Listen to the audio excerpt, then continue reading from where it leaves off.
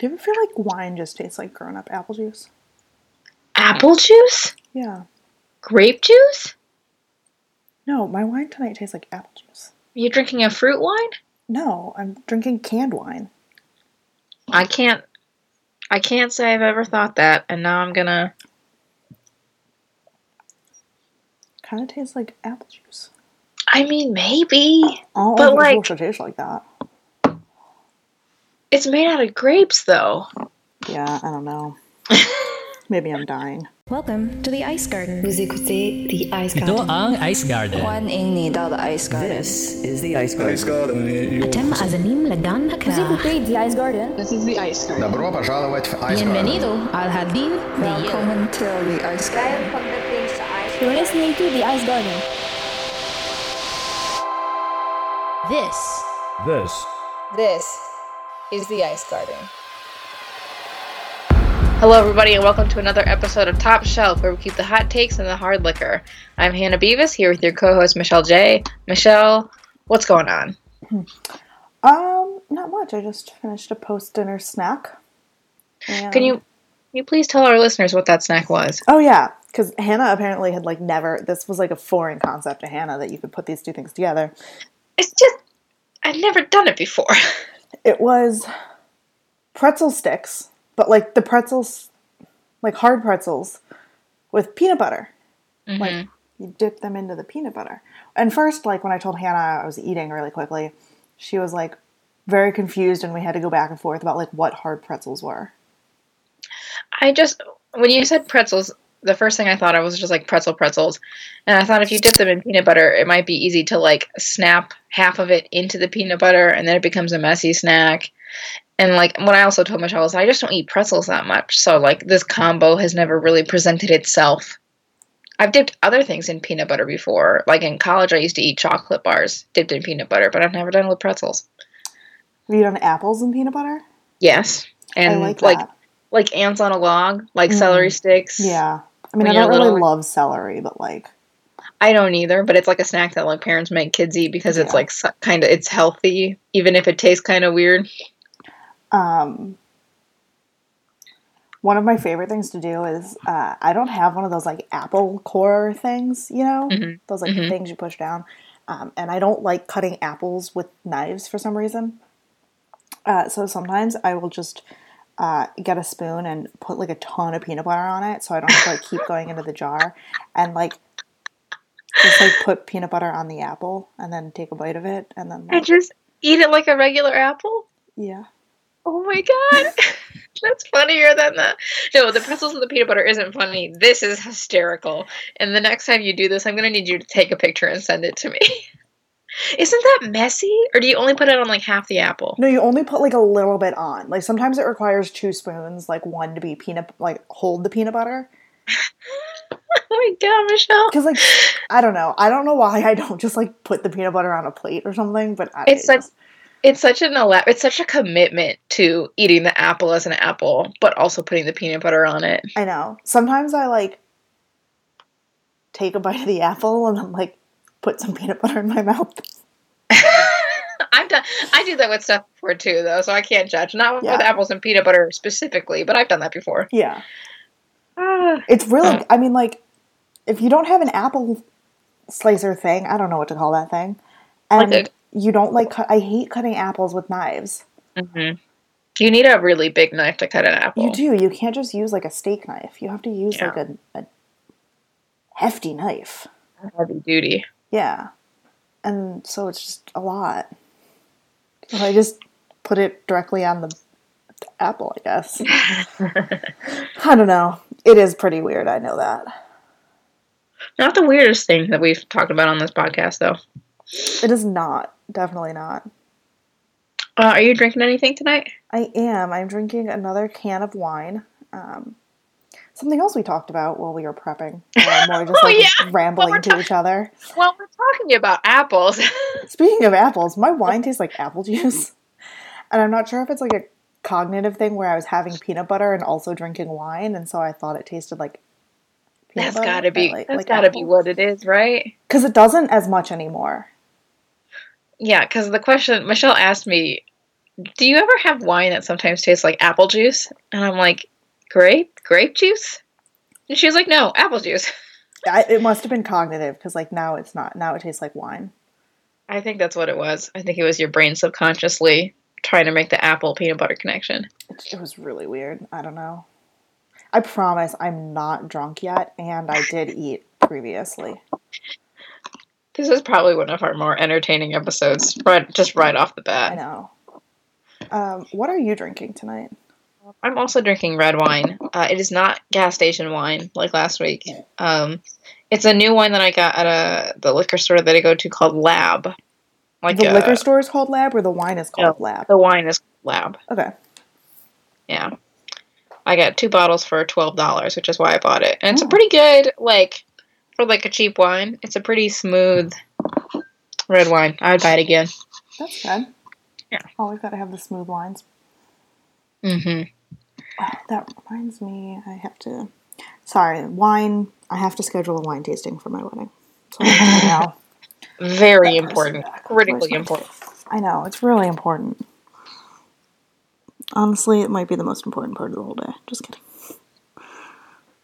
I mean, but really, though. I'm just making a note to myself. Emails. Okay, we're good. Sorry. You're good. Who are you toasting this week, Michelle? I am toasting Bemidji State's goaltender Lauren Bench. Bemidji and Minnesota Duluth went to 4 overtimes. Yeah, Mm-hmm. 4 overtimes. In order to find a winner in the third game of the WCHA quarterfinal between the two.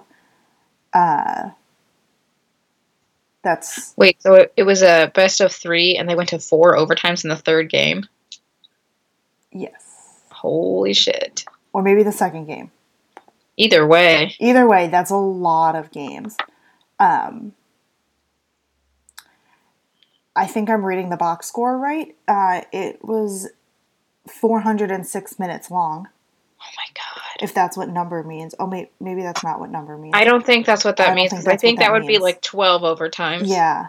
Just kidding. I don't know. That's a stupid thing to have on this box score. Anyway. Both teams scored in the first period. And then nobody scored again. until 8 4 minutes overtime. Into the 4th overtime. Isn't that wild? That is just freaking... When Michelle put this in our notes doc, I was like, wait, didn't he toast this last week? And she was like, no, it was another game that went to not 5 overtimes like last week, but 4 overtimes. Yes. The reason I'm toasting Lauren Bench is she made 70 saves on the night. 70! That's just absurd. To put that in perspective, to like kind of like hedge what we're going to talk about later. Yeah. The new Buffalo Buttes goaltender made 72 saves over 2 games, which I guess if you're playing 7 periods is basically 2 games. That's 2 games. That's literally 2 games, but also like you had some time in between them. Not 70 or 2 straight games. It wasn't all at once. Mm-hmm. So do you have the box score pulled up? How much the other goalie made? How many saves the other goalie made? Maddie Rooney made 59 saves, which still impressive, but not quite as impressive as 70. 70 is a lot. Yeah, and it's especially kind of astounding because Bemidji won. Yeah. So to see 70 goals, 70 saves, to see 71 shots is a lot. Yeah. But in all of the overtime periods, she saw the most amount of shots. So in like the first overtime, she saw 13 shots to Rooney's 10. Oh my God. In the second, she saw 10 shots to Rooney's 7. In the 6th, she saw 18 to Maddie Rooney's 8. Oh my God. So she basically won this game for Bemidji, is what I'm hearing. Yeah. That's a lot. That's a lot of saves. Cheers to Lauren on one hell of a game. Yeah. It does not tell me here if they did. I don't know if they do like stars of the game, but she would have been my star of both games. of all the games.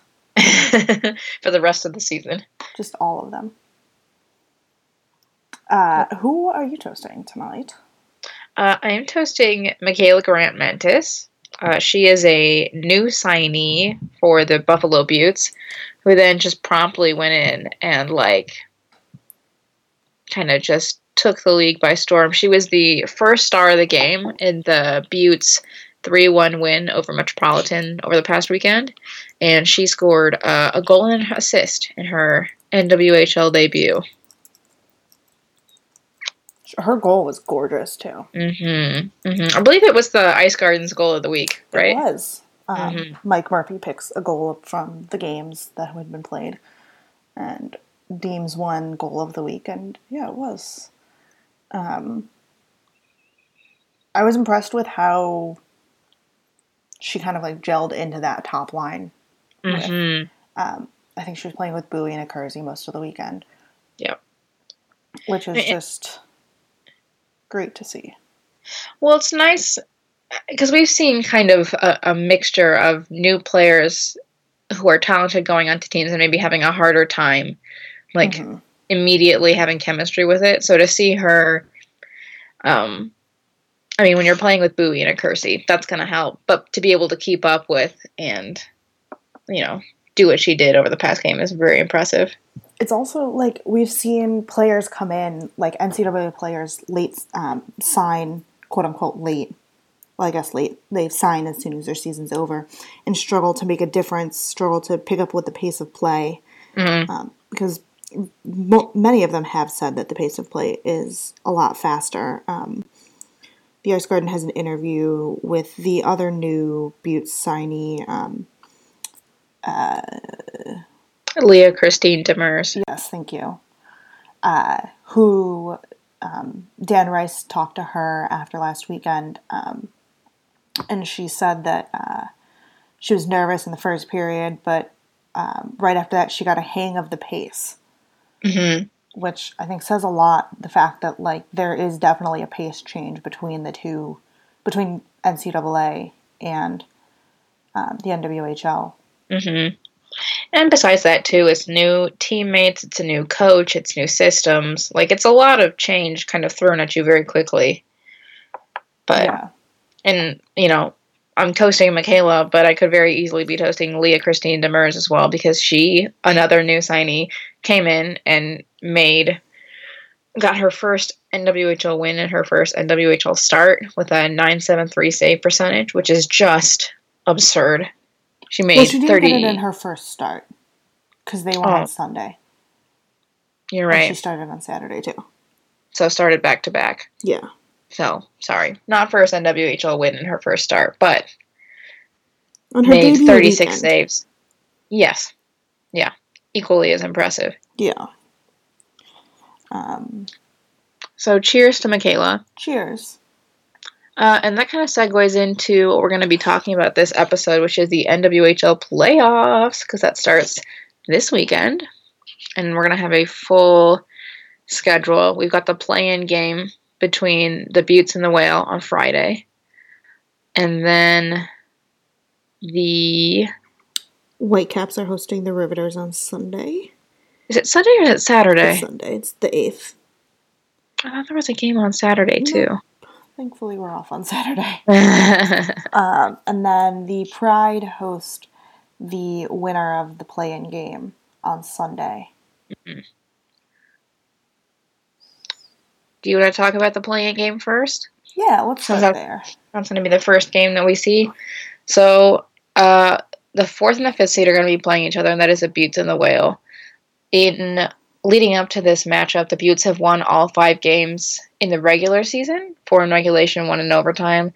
But Michelle, we were talking earlier, and I think it's important to mention that a lot of those games were at the beginning of the season, which, if not all of those games were at the beginning of the season, and I think we'll see this more, especially with the Riveters, in that the beginning of the season is just such a different such a different look for all of the teams. Including these two, where it's just it's such a hard thing to look at the end, that, wow, I can do this. It's such a hard thing to look at how two teams did against each other in the beginning of the season and look now even a few months later, even with such a short season, you know, they only play 24 games. Mm-hmm. It's just like both of the teams are radically different teams, not even counting the fact that both of them have made new extra signs since then. Right. But just they've actually had time to come together and practice and gel and like this is actually too something that kind of veer off topic just a little bit, but stay on topic, was that Anya Packer talked about this a little bit in the intermission of the Riveters Buttes game, and that next season the NWHL is going to have a longer preseason so that we don't see these giant I don't want to say talent gaps, but like we don't see like one team in the first month and like a whole different team in the last month.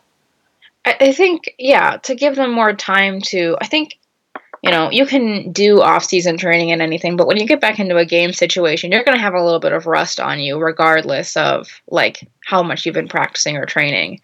So I like the idea of a longer preseason because hopefully, like, yeah, that gap will kind of shorten up a little bit. Yeah. And we'll have some more parity more quickly. Yeah, I think we'll see better games in the preseason, because even, like, if you look at the Buttes and the Pride in the preseason, like, the Pride, like, blew out the Buttes. And then the Buttes were able to skate with them towards the end of the season. Yeah. So I think, like, for that reason, to kind of, like, bring it back to the series we're talking about, for that reason, like, I don't place too much stock in in what happened in the past. It is interesting to note, and it's, like, important to note, but these are now two drastically different teams, in my opinion. Mm-hmm. Yeah, and like you said, not only different because of who the new players are, with Michaela Grant-Mentis and Leah Christine Demers for Buffalo, and then the Whale just recently signed Caitlin Russ. They also added and they have and Lewicki signed with the Buttes as well. Yeah.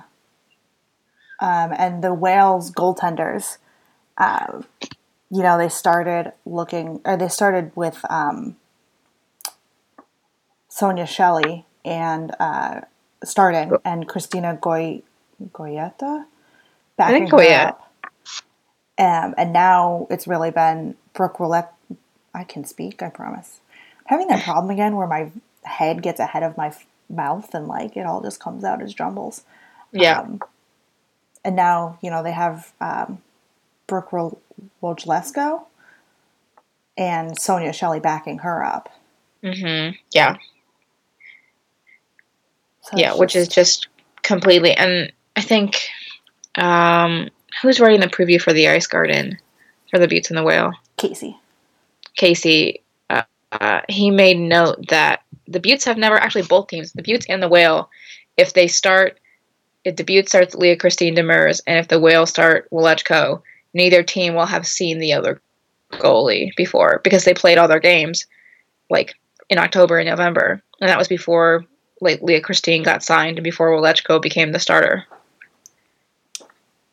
And that's, like, a pretty big thing.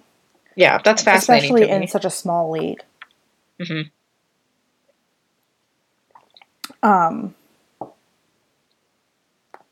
Speaking of Brooke, mm-hmm. In my opinion, she could be the reason the Whale win this. Really? Yeah, I think,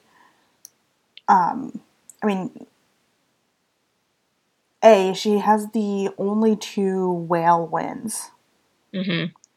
And B, or 2, I think I said 1. I think you said A. A. Good, because I all of a sudden panicked and didn't remember what I said. She has stopped something like insanely... She stopped like... Oh, it was in the 3 stars thing. Hold on. Okay. That's Amanda. That's Mary Jo. She's made like at least 45 saves in 5 games this season. Oh my god. Like, she's made 458 saves on the entire season, which is wild. And how many games played? Nightmare.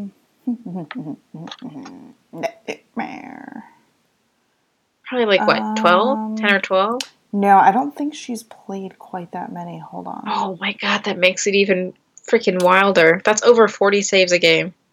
Yeah, she's... okay. Brooke Rolette's... I cannot say that. Rolejko has played 712 minutes. In contrast, Sonia Shelley has played 690. That's just 712 divided by 60 is just under 12. So that's excluding if a game went to overtime. Yeah. But around 11 or 12 games. But that's just like, it's insane. Yeah. How much she's done, I guess, like, for this team. And, like, we really saw it when the Whale have played Boston lately. She's been their go-to goalie in those situations. And it's just, I mean, they didn't win, but I think Brooke was one of the top players out on the ice constantly and really keeps the Whale in games. And I think we saw that again on Saturday in Minnesota. Mm-hmm. I mean, granted, once again, they did not win, but the game could have been much worse than it actually was. And I think if you're going into the Buttes Whale game saying, oh, well, the Whale only have 2 wins, so they're going to lose again, like, is missing that a lot of the games that the Whale have lost have been very close. Mm-hmm. And especially when it's like, it's a 1-game play-in, it's not a series, so if your goalie has a good game or if the other team has an off day, like, this could easily go either way. Do you think also with Welechko, being a strong netminder, do you think she's got a more solid D-core in front of her as well? It depends on who you're looking at and comparing it to. I think if you're looking at, like, Boston, no. Well, yeah. But I think if you're looking at the Buttes, like, I think the Buttes have one of the weakest defensive lines, defensive core, in the league right now. I think that's fairly apparent, and also how many shots their goaltenders are seeing. Yeah. But I also wouldn't say that, like, the Whale have a particularly strong defensive core. Mm-hmm. I think Shannon Doyle does a lot for them, and that's not super sustainable. Yeah. It also doesn't help that, like, Connecticut has a little bit of problems scoring goals. Yeah. They've only scored 39 goals on the season, where they've given up 100, which, that's not what you want. No. But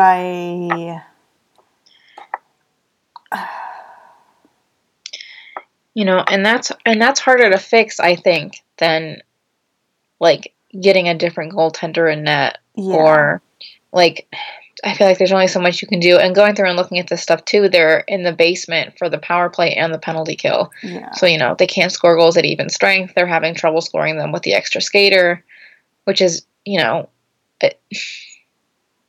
it's just, like, there's a lot of cards stacked against them. We're talking about the Whale, right?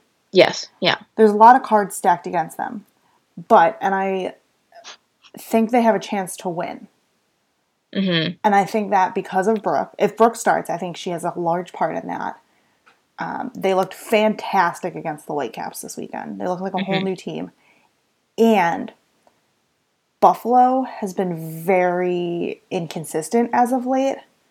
That's the story of their lives, though. That too. They had, like, a pretty rough losing streak. I mean, they did go out, like we talked about, and get 2 players out of college, and Kristen Lewicki signed. Mm-hmm. But I don't know if, like, that solves all of their problems. Yeah. Because I just think, like, their big name players, Akerzi, Bowie, Pelletier, they either show up or they completely disappear. Mm. And I think that's like a really big problem for them. I think I would have said before seeing the games this weekend that I would have maybe given the Whale the edge with Welechko. And I know we've only seen them in like a short period of time, but with Michaela Garrett-Mentis and Leah Christine Demers playing as well as they did in their first games with the Buttes, the energy too, that not just the production that they can bring on the ice helps, obviously, but I think the energy that it maybe gives the team as well gives them a little boost that I think might be able to still give them an edge over the Whale. It's still a coin toss for me who's going to win this thing, but I think those two are just like, they give me some hope when before I would be like, I don't know if the Buttes can pull this off. It's interesting because, like, I don't know, I look at it, the Buttes already had 3 goaltenders. Yeah. So what does that say about your GM, your coach's confidence in the goaltenders you have? And what does that say about their confidence in the team if they're going out essentially at the quote-unquote trade deadline, for lack of a better word, or roster lock deadline, and pursuing 2 new players? I mean, I think you're trying to give your team the best chance to win. And, like, you know, if you have to have a goalie swap, like, you know, Newman and I'm blanking on their other goalie. Tiffany? Yeah, Tiffany Hsu. Like, they did what they could for the team in the season, and that's not to be discounted. But if Leah Christine is the one with the hot hand right now, and she gives the team the best opportunity to win, like, I guess, yeah. Yeah, you're going to sign her. Now, can they replicate what they did last weekend this weekend? I don't know. But it's something. But the other thing that kind of sucks for the Buttes, too, is we don't have confirmation on this, but Angelica Rodriguez tweeted that Lenka Krimisova looked like she got hit in like a puck to the skate and left practice early in this week, and so her status for the weekend is a little uncertain, which would suck for Buffalo. That would be a huge, huge blow for them. And the other thing was, it might be a good thing that the Buttes are playing the Whale, because the Buttes take so many goddamn penalties, and the Whale are like the one team in the league, not the one team, but the worst team in the league at converting on the power play. But, like, if they could just stay out of the box, too, that just gives them so much more, like... It just helps. You talk about the Whale being streaky. I feel like anytime they get any kind of momentum in a game, they take a penalty, and then it's just immediately back to square one. Yeah. Which is so hard to come back from. It's, how you say, not ideal. That's exactly what I would say. Yeah.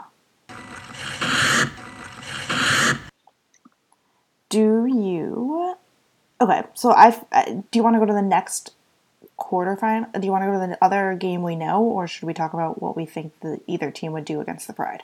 Let's talk about what either team would do against the Pride.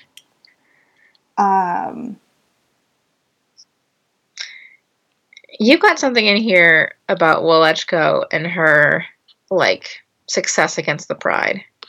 I do? Mm-hmm. Under Whale trending up? Question mark.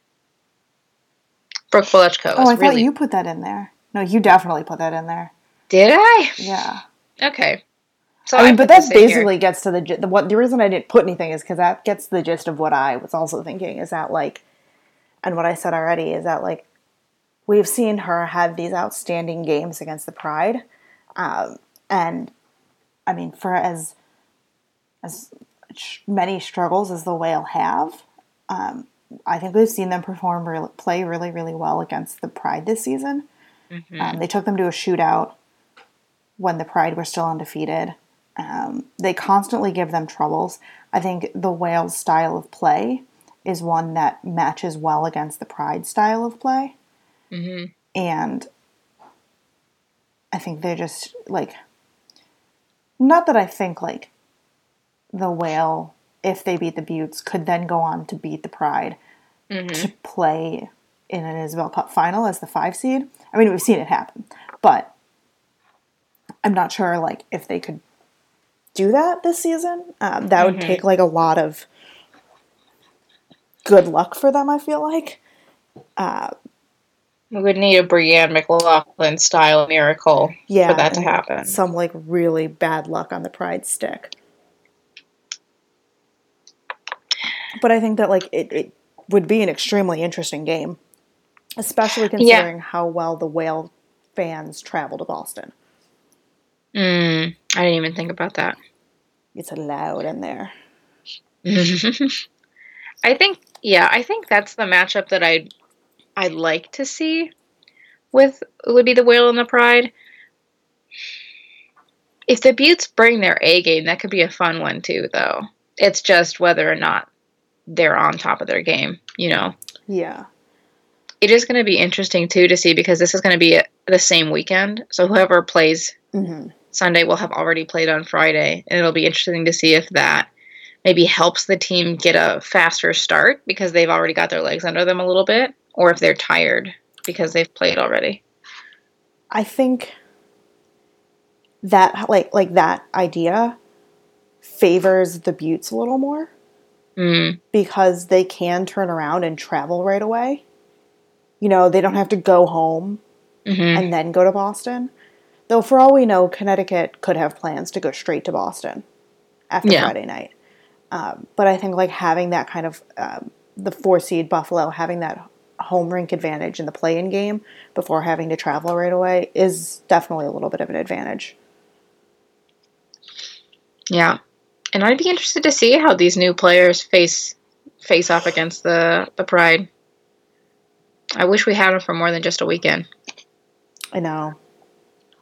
But it's always interesting, and I think that's one of the things that like is really fun about the NWHL and the playoffs in the last few weeks, or the last weekend, is that they do, like, every season we have NCAA,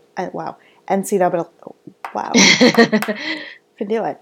Every season we have NCAA players coming in for the final push and the playoffs and making a difference usually. I mean, in the past we had Mary Parker, who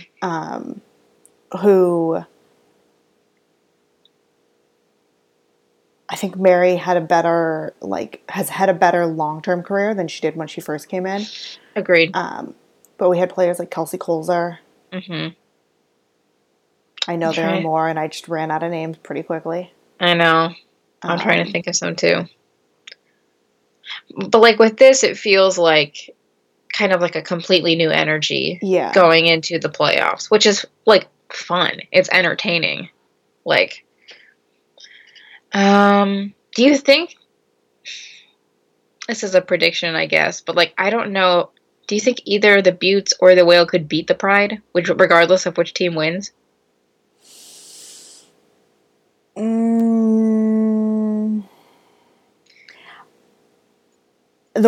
Okay, maybe this is a hot take, but I think the Whale have the better chance of beating the Pride than the Buttes. The Buttes, and I think one way to look at that too is that the Pride and the Whitecaps play very, very similar styles of play. They're both very fast. Though, I mean, obviously the Whitecaps have a little bit of an edge in the speed, but they both play fast games, and they're both physical. I think the Whale... Did you mean the Pride and the Buttes? No, because I mean, okay, so like let me back up. Like, looking at last weekend, the Whale looked really good against the Whitecaps. It was not the blowout either of us anyone thought they were going to be. You know what I mean? And so I think like the fact that the Whale kept up with the Whitecaps last weekend and the Whale having the previous games kept up with the Pride. Interesting. Okay. Like, to me, that says like their style of plays as teams, like the Whale style of play is more conducive to beating the Pride than the Butte style of play. The Buttes aren't nearly as fast as the Pride, or the Whale, or the Whitecaps. They're a very physical team, but I think when you have a team that's just physical and lacks, to be completely honest, like anybody that can really keep up with the Pride, Pride know that and they can exploit that a lot better. And I just think, like, and granted, like, I looked at the schedule too, like, the Pride and the Buttes really only played at the beginning of the season. And so, like, we have, like, this, like we said before, the scores are a little skewed. because of that. But I just think, like, I remember those games, and by the halfway through the second period, for the third period, the Buttes would just be gassed. Yeah. They'd be getting beat to every puck. They'd be getting beat down the ice every game or every rush. Their defenders couldn't really pinch in at all. Yeah. Because they had to stay back because they would just get odd man rushes if they didn't. The Pride would get odd man rushes if the Buttes defenders pinched in too much to help out, and it all cascades from there. So Yeah. I think of the two teams that the Whale have the better chance of beating the Pride. Yeah. I mean, you've convinced me. But, like, regardless of them having the better chance, do you think they can do it? I guess is the follow-up to that.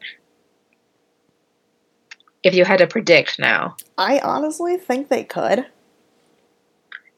You heard it here first, folks. The White like I keep saying, the Whitecaps or the Whale looked incredible against the Whitecaps last weekend. Yeah. And you go to Minnesota, and it's a tough travel weekend for anybody. And the score of the first game was like 6-3 on Saturday night, and then you have to turn around and play with like 12 hours later. You have like a 1 o'clock game, and it was like 3-1 or something, or like 4-1 on an empty net goal at the end. The fact that the Whale was able to keep the Whitecaps that close, like, that's a huge confidence boost. And I think to ride that into the playoffs, even without a win, for me, that's more of a confidence booster than the Buttes beating the Riveters on Sunday. Yeah. And so, like, for that reason, I think, like, the Whalers have some, like, overall momentum. Yeah. As compared to the Buttes, who have, like, really struggled lately and might not have the confidence. Oh, sorry, I yawned. Yeah. Yeah. I remember who else the Whale added. Allie Lacombe. Who I think has made a big difference for the team, too. A forward, got dumped onto the first line. Good player. It'll be interesting. I hope the Whale do move on, because, you got me ready to, like, run through a wall, basically, now. Like, hyping up the Whale. I know. Like, I really want to see them now face off against the Pride. Do you want to talk about, speaking of Whitecaps, them facing off against the Riveters on Sunday? Yeah. Okay. This is an interesting series because these two teams split evenly their regular season matchups. Both teams have won 3 games apiece. Granted, 2 of the Riveters have been in overtime, but they still have 3 wins. And really, I think you can say there's only really been one bad blowout, which was the 9-2 win for Minnesota, the first game of the season. Literally the first game of the season. Yeah, and since then, it's been 2 1-goal games in overtime, 2 2-goal games, although one is also a shutout. But they haven't played against each other since January, which is another interesting, not quite as long of a time period as, like, the Buttes and the Whale going back to November, but, like, it's been a bit. And I think, like, especially for a team, I mean, both teams are, once again, drastically different teams. I think the Riveters might be the more drastically different team in that, like, they came in with a totally new team, basically. Yeah. And really had to figure themselves out. I think a good indication of that is how the Riveters have played against the Pride in the second half of the season rather than how they played against the Pride in the first half of the season. Yeah. And I think even looking at the results from, like, October to January between the Whitecaps and the Riveters, that's pretty indicative, too, of how the Riveters have changed. But yeah, it'll be interesting. Riveters need to Stay out of the box.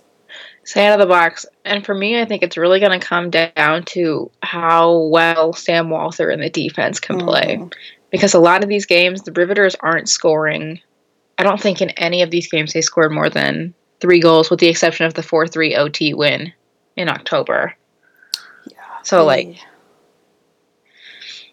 they're going to need to shut down the Whitecaps, especially with, Levier playing as well as she had at the end of the season. Yeah. She made 48 saves in the season finale, which is, absurd. Yeah. It's not 70 saves, but, 48. It's a lot. Yeah, it's a lot.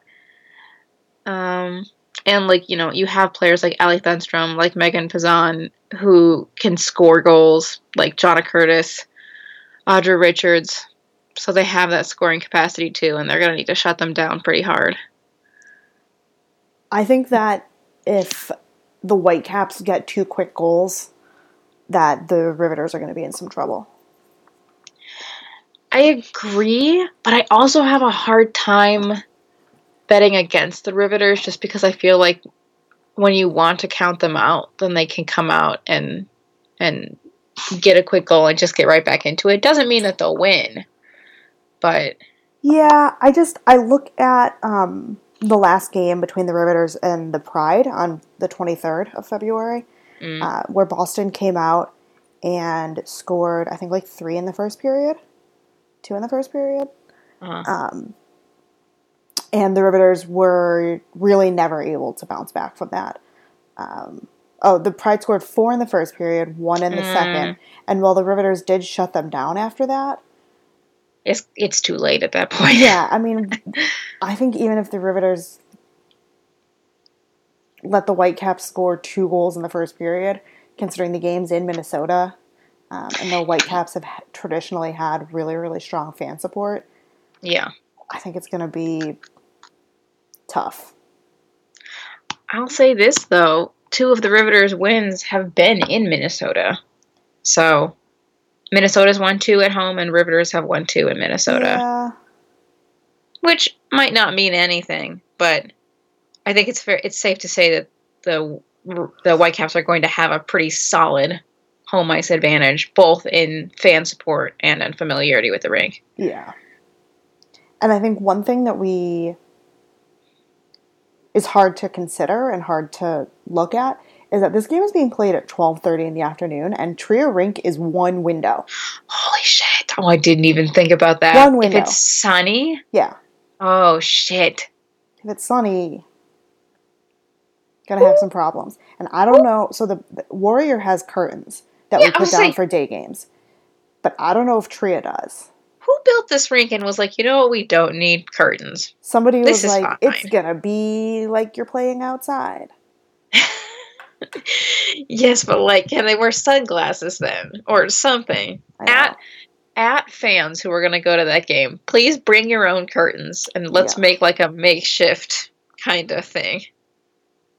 I think that's something that is going to be very interesting to see. What do you call that? An intangible? Yeah, yes. I would argue that it is almost a tangible. I didn't even think about that. That's going to be super interesting. I'm trying to think of who... Yeah. I mean, granted, the Whitecaps play there at 1 in the afternoon usually, but still, And I'm wondering what's the better... is it better to have your skaters shooting into the sun twice or have your goalie looking into the sun twice? You know what I mean? Yeah. This is also assuming it's going to be sunny at all, which it might not. Yeah. But I mean, still, it's not dark. Yeah. You've got some kind of natural lighting in there. Yeah. These are the things I think about. Yeah, it's worth thinking about it. Good, but... Whitecaps have... Go ahead. Oh, no, go ahead. No, I want to hear what you had to say. I was just going to ask, what do you think is going to happen? What's your prediction?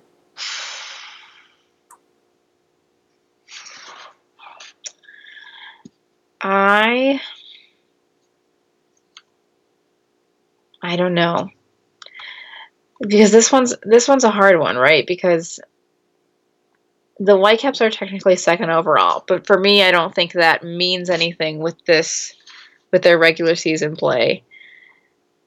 If the Rivs can stay out of the box, I think they can pull out the win. I just don't know if they can. They've been shorthanded the second most times in the league, and the Whitecaps have the best power play in the league. They're scoring in 1-on-4 opportunities, almost 1-on-4 opportunities, which is absurd. That's insane. And, like, not only that, but they've got the second best penalty kill as well. So even if the Rivs do get a power play, you know, there's no guarantee that they're going to capitalize on it. They might. You know, it's a one-game play-in, so anything could happen. With Sam Walther coming back and looking pretty good, I want to give it to the Rivs, but then you've got freaking Amanda Levier making 48 saves and Allie Thunstrom getting a hat trick. Mm-hmm. And now I don't know what to think. You know? Like, this one's really hard for me to make a prediction. Oh my god, I have harder times? I have a harder time with the Buttes and the Whale rather than this. This one, who do you think's going to win? Oh, I think the Whitecaps are going to win. Okay. I think the Riveters are a little too penalty prone, like you just mentioned. Yeah. I think the Riveters are a little too young. A little too. I feel like they're going to come out gripping their sticks. That's what I'm afraid of. Especially after they fell to the Buttes on Sunday. I don't think that's like a positive thing for them. Yeah. And I don't know. I see the Whitecaps' speed and ability to come back and late in the game as more of a positive for the Whitecaps.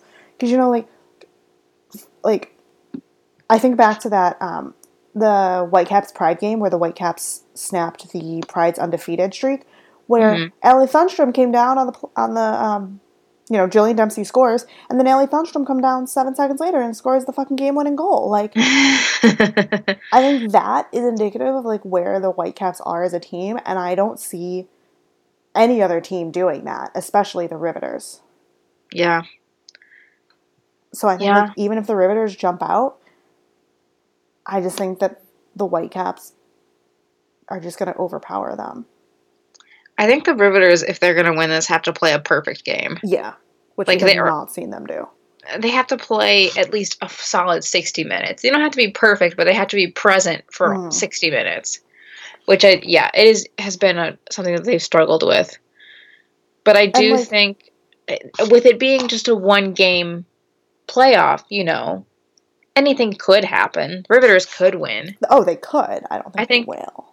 Whitecaps have the edge, yes. I think, I don't know, Go ahead. Well, I was just, I'm trying to remember what I was going to say, too, is that, even on Saturday, we saw the Whitecaps didn't play a complete 60. Yeah. And they still won, but, they gave the Buttes a chance to come back. And I think if you give a team like the Whitecaps the chance to come back, they're going to jump all over you. And annihilate you. Yeah. I think it was Saturday's game. Saturday's Whitecaps Whale game. It was 1-1 going into the third period. Or 2-2 going into the third period or something. It was very close. And then the Whitecaps scored 2 goals in 2 minutes to open the period. Which, not great. But, I feel like the Whitecaps just have the experience, the talent, and the speed where even if the Riveters make a run at it, the Whitecaps have a better chance of shutting it down. I think that's really telling how you mentioned earlier that, if you think the Whitecaps jump out and score a couple goals early, then it's going to look real serious for the Riveters. Whereas even if the Riveters have, a goal or a 2-goal lead, you can't ever count the Whitecaps out because at any point they're capable of coming in and scoring that game-tying or game-winning goal, as we've seen in games before. Literally, in 7 seconds, Allie Thunstrom won the game. Not even, it was, one play. She was oops, puck mine, puck net. Yay. They're capable of doing it, certainly. Yeah, I guess I'll give the Whitecaps the edge. The thing is just I feel like I've been counting the Riveters out all season, and they have shown that they are capable of skating with and beating the Whitecaps multiple times this season. So they can do it. The question is whether they'll be able to. And I do think you're right in that the Whitecaps have the edge. But we shall see. The Whitecaps also, to a lesser extent than the three other teams, they also looked like a different team at the beginning of the season. Yes. You know, I think they also had a fair amount of turnover. In my mind, they had to deal with some of the same problems that the Pride did in season 3 when the national team players were were centralized, and that all so obviously So last year the Whitecaps had a bunch of big name national team players on their team. You know, they had Kendall Coyne, they had Danny Cameronese, they had Hannah Brandt, Lee Steckline. Who did I say? Hannah Brandt. Oh, okay. They had these playmakers, right? And you know, some of your non-national team players who are there still, kind of take a backseat role. And I think at the beginning of the season, the Whitecaps had to try to find their identity again without those players, and figure out who they were as a team and who would step up. Obviously, Allie Funstrom came up huge for them.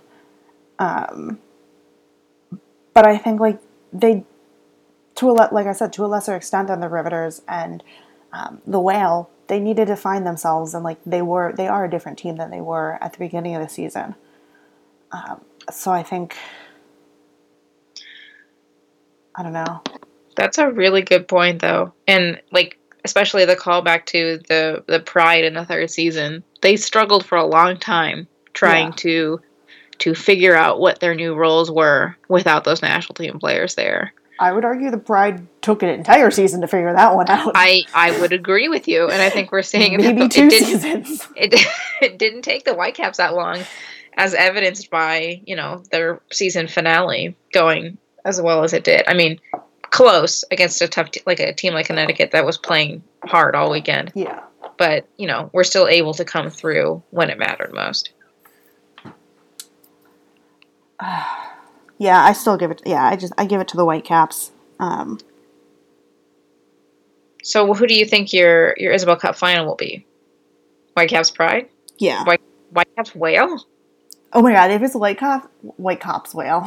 If it's Whitecap, oh my God!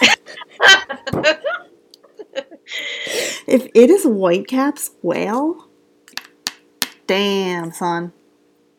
I think, if it is Whitecaps Whale, that is crazier than the Buttes beating the Pride in season 2. Oh. What do you think? If the Whale even make it to the final, or if they win? If they even make it to the final. A 5-2 with the 5 being the Whale. Because then that would mean the Whale had to win 2 playoff games when they've only won 2 regular season games. I agree with you. It took me a minute because I was like, I don't even know how you can make anything better than the Buttes upset. But then the fact that they would have to win 2 games and that one of them would have to be against the Pride. In Boston. Yeah. Yeah. Right? Maybe that's my second hot take of this episode is that that would be a crazier outcome. Not even the outcome of the game, just the outcome. Just getting the there. fact that the game would happen.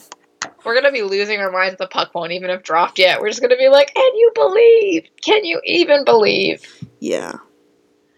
That would be nuts. But no, I think it's going to be a Whitecaps Pride final, and I think it's going to go to overtime again. Oh, shit. I don't know. Do you know how, is it going to go to a shootout in playoffs, or will they keep playing overtime until there's a winner? I don't know. $10 says the league doesn't even know yet. I would hope that they would adopt the IIHF rules, but they do technically play by the NCAA rule book. Oh. I don't know why I'm struggling to speak tonight. I think I just got really worked up. But also the NCAA rule book for regular season says 5 minutes, then to a shootout. But in the conference tournaments, they don't go to shootouts, as evidenced by the fact that we had a 4 overtime period game this weekend. Right. So, but if you remember in season 1, we did go to a shootout for the Isabel Cup, I think. Yeah. Well, if Dubuque would have won, it would have been a game 3. But wait, no, that was a penalty shot. Oh, it was a penalty shot? I think so. It was a penalty shot. Yeah. But it was it was a penalty shot in overtime. So Which should just be outlawed. A shootout. Which should be outlawed. That's actually just a shootout. That's your third hot take of the thing. You shouldn't be able to take a penalty shot in a sudden death overtime. If somebody has a breakaway and they get clearly taken down, yes, they absolutely should. I feel like you need to be really clearly taken down. Like, it needs to be like... You're making me want to go back and rewatch this to see if it was like a debatable call or not. Controversial. I do too. It should be outlawed. Outlawed, I tell you, outlawed. Like a tumbleweed goes across the ice. There's no penalty shots in overtime here, partner. Oh, Jesus. I just got what you said. I got it. I think the Pride will make the finals. I am gonna throw out my hot take and think that the Riveters are gonna be the team they face. Really? I don't know what it is, Michelle. I really feeling strongly that the Riveters can do this thing. I could be wrong, but I feel like you've dropped a lot of hot takes, and this is just, I gotta say what my heart's telling me. My heart's telling me that Rivs can do this. It won't be easy. It's gonna be a nail biter, but I think they can do it. I've rendered Michelle speechless. You really have. I don't really know what to say to that. It's a one goal, it's one game. That's true. And it is like so many times the teams and the players are like, it's a new season, it's a new season, it's a new season. Because it is, but... if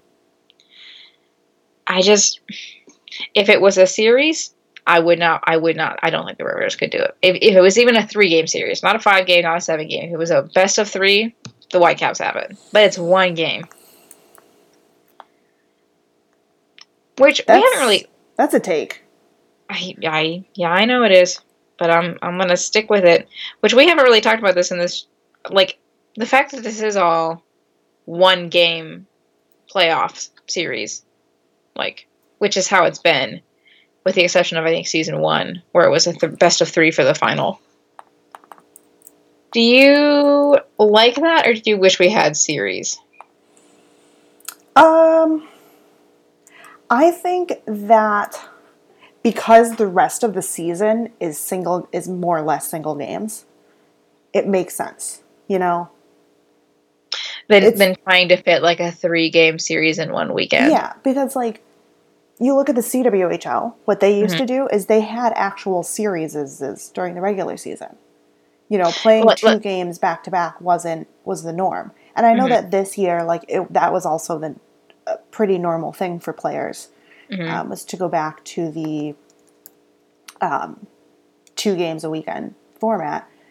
But I feel like to suddenly kind of spring that, like, 3 games, quote-unquote 3-game series on at the end of the season, when sure, you may be, like, better conditioned, but also, like, you've just played a 24-game season. That's kind of a lot. Also, like, I guess if you look at a 24 games, to suddenly have a 3-game series where, like, everything means... It just, like... Do I love it? No. The 1 game... Do I love 1 games? No. Does it make sense? Does it make sense? Yes. That's fair. Yeah. You know, because, like, let's look at... I don't know. Like, the NHL. They do, like, what, 5-game series until the Stanley Cup Finals when they do 7? No, it's 7-game series all the way through. In the AHL, our first round is best of 5. And then it's best of 7 throughout. But okay, so like how many games does the AHL play in a season? Like how many, like 70-ish, 76, unless you're in the Pacific Division. Don't at me. Let's say 70 for the sake of a round number, right? Yeah. A 5-game series of that is what? 2 is 14. That's Oh, we're getting into percentages now. 14% of your season, right? Okay. Yeah. Where if you play, 24 games, that's 8. Well, if you did, for example, 2 3-game series and both series went to 3 games, that's like a quarter of your season Yeah. And in that's 2 weekends. in 2 weekends, but also that's like a total game changer. Yeah. To go from every game meaning a ton to suddenly having 3 games to prove it, I just don't see that as being like fair. I think if it went to a best of 3 or a best of 5 or whatever, I think in order for it to be fair, it would need to be spread out over more than one weekend. I think trying to fit a 3 games in 3 days scenario over one weekend, you're right, Michelle. It doesn't make sense.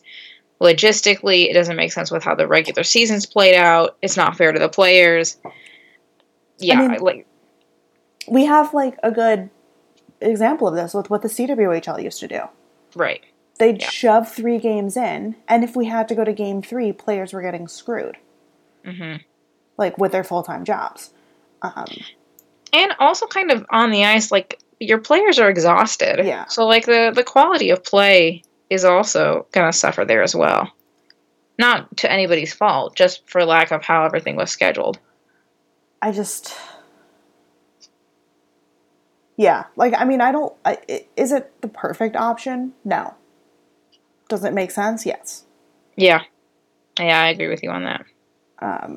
I think when we see the NWHL grow, would having 3-game series in the finals again be great? That's what I would love to see. Maybe 2 years down the road. Not next season, but the season after that, having 3-game series in the finals. But I just think it's something that needs to be baked into the season ahead of time.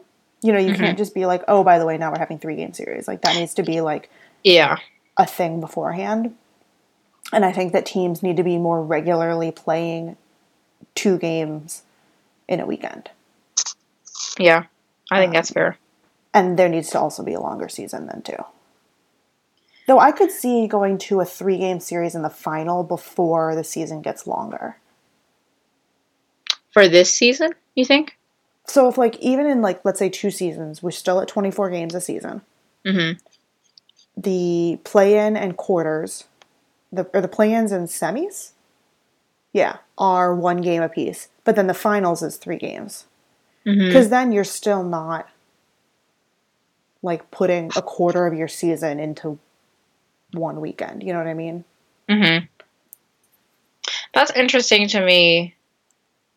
I think it makes sense. Like, I can see where you're coming from. I think it's interesting to me, for example, if, say, the Riveters pulled an upset against the Whitecaps and faced off against the Pride, and then had a 3-game series where they could promptly get stomped on in 2 games by the Pride, or if the Whale are facing off against the Whitecaps and pull off the upsets in their 2 wins and then have to play an extra, have to win not 1 game but 2, which, could still be interesting and could be an interesting playoffs, But that's why I think it needs to be something baked into, I don't know, maybe it's something that Anya and the PA know about ahead of time and can tell the players, like, hey, like, this is how the season's going to work. Which I'm sure they do. But, like, I feel like knowing that from the onset makes it a very different conditioning and training process than, like, finding that out late in the game. I don't know. Oh, I wonder what the players want. I wonder if they like the 1-game playoff or if they prefer to have a series. I know that a lot of the players enjoy the 2-game series, the 2 games in a weekend, like how they used to do it in college. I think that was a big adjustment a lot of times for NCAA players coming into the league, was all of a sudden to play 1 game in a weekend. And I know that, like, a lot of them have, like, liked this a little bit more. But in terms of playoffs, I don't know.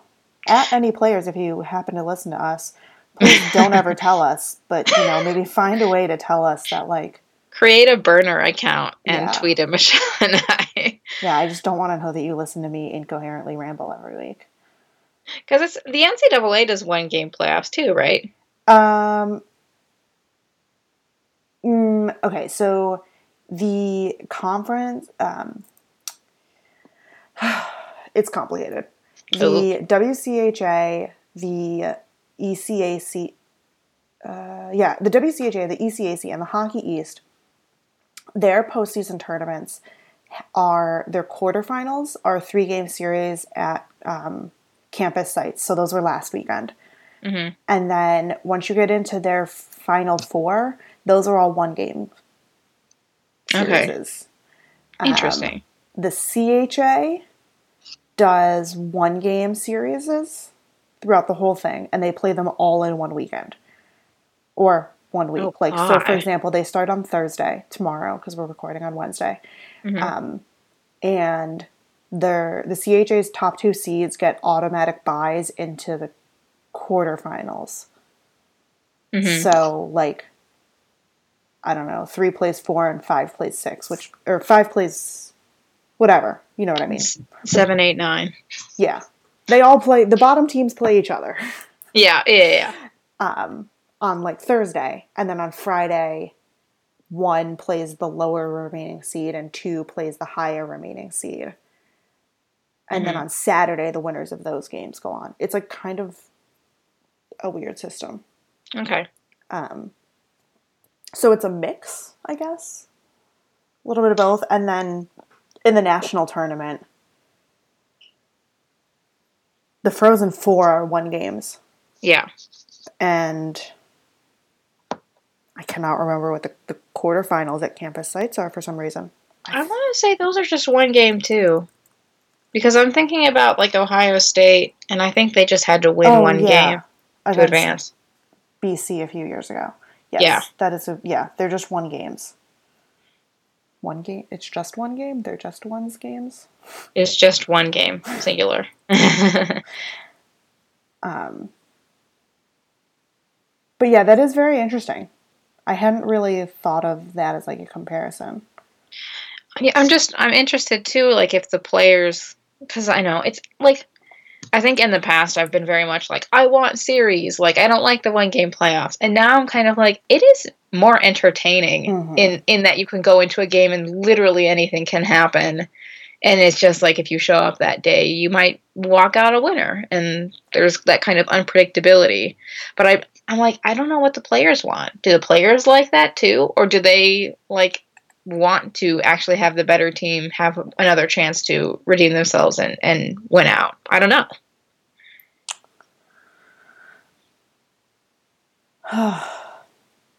It's interesting. Yeah. Is there anything else that you wanted to touch on before you wrap things up?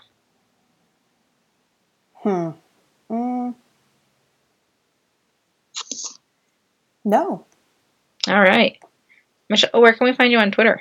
At Michelle_JAY3. Where can we find you on Twitter, Hannah? You can find me on Twitter at Hannah_Beavis1, BEVAS. If you have questions for Michelle and I, you can tweet them at us using the hashtag TopShelfMailbag. You can also listen to Beyond the Boards in the same podcast feed. And if you have the opportunity to rate or review us in the iTunes store or whatever podcast app you listen to, that's super helpful for... I found something out about things like that. Okay.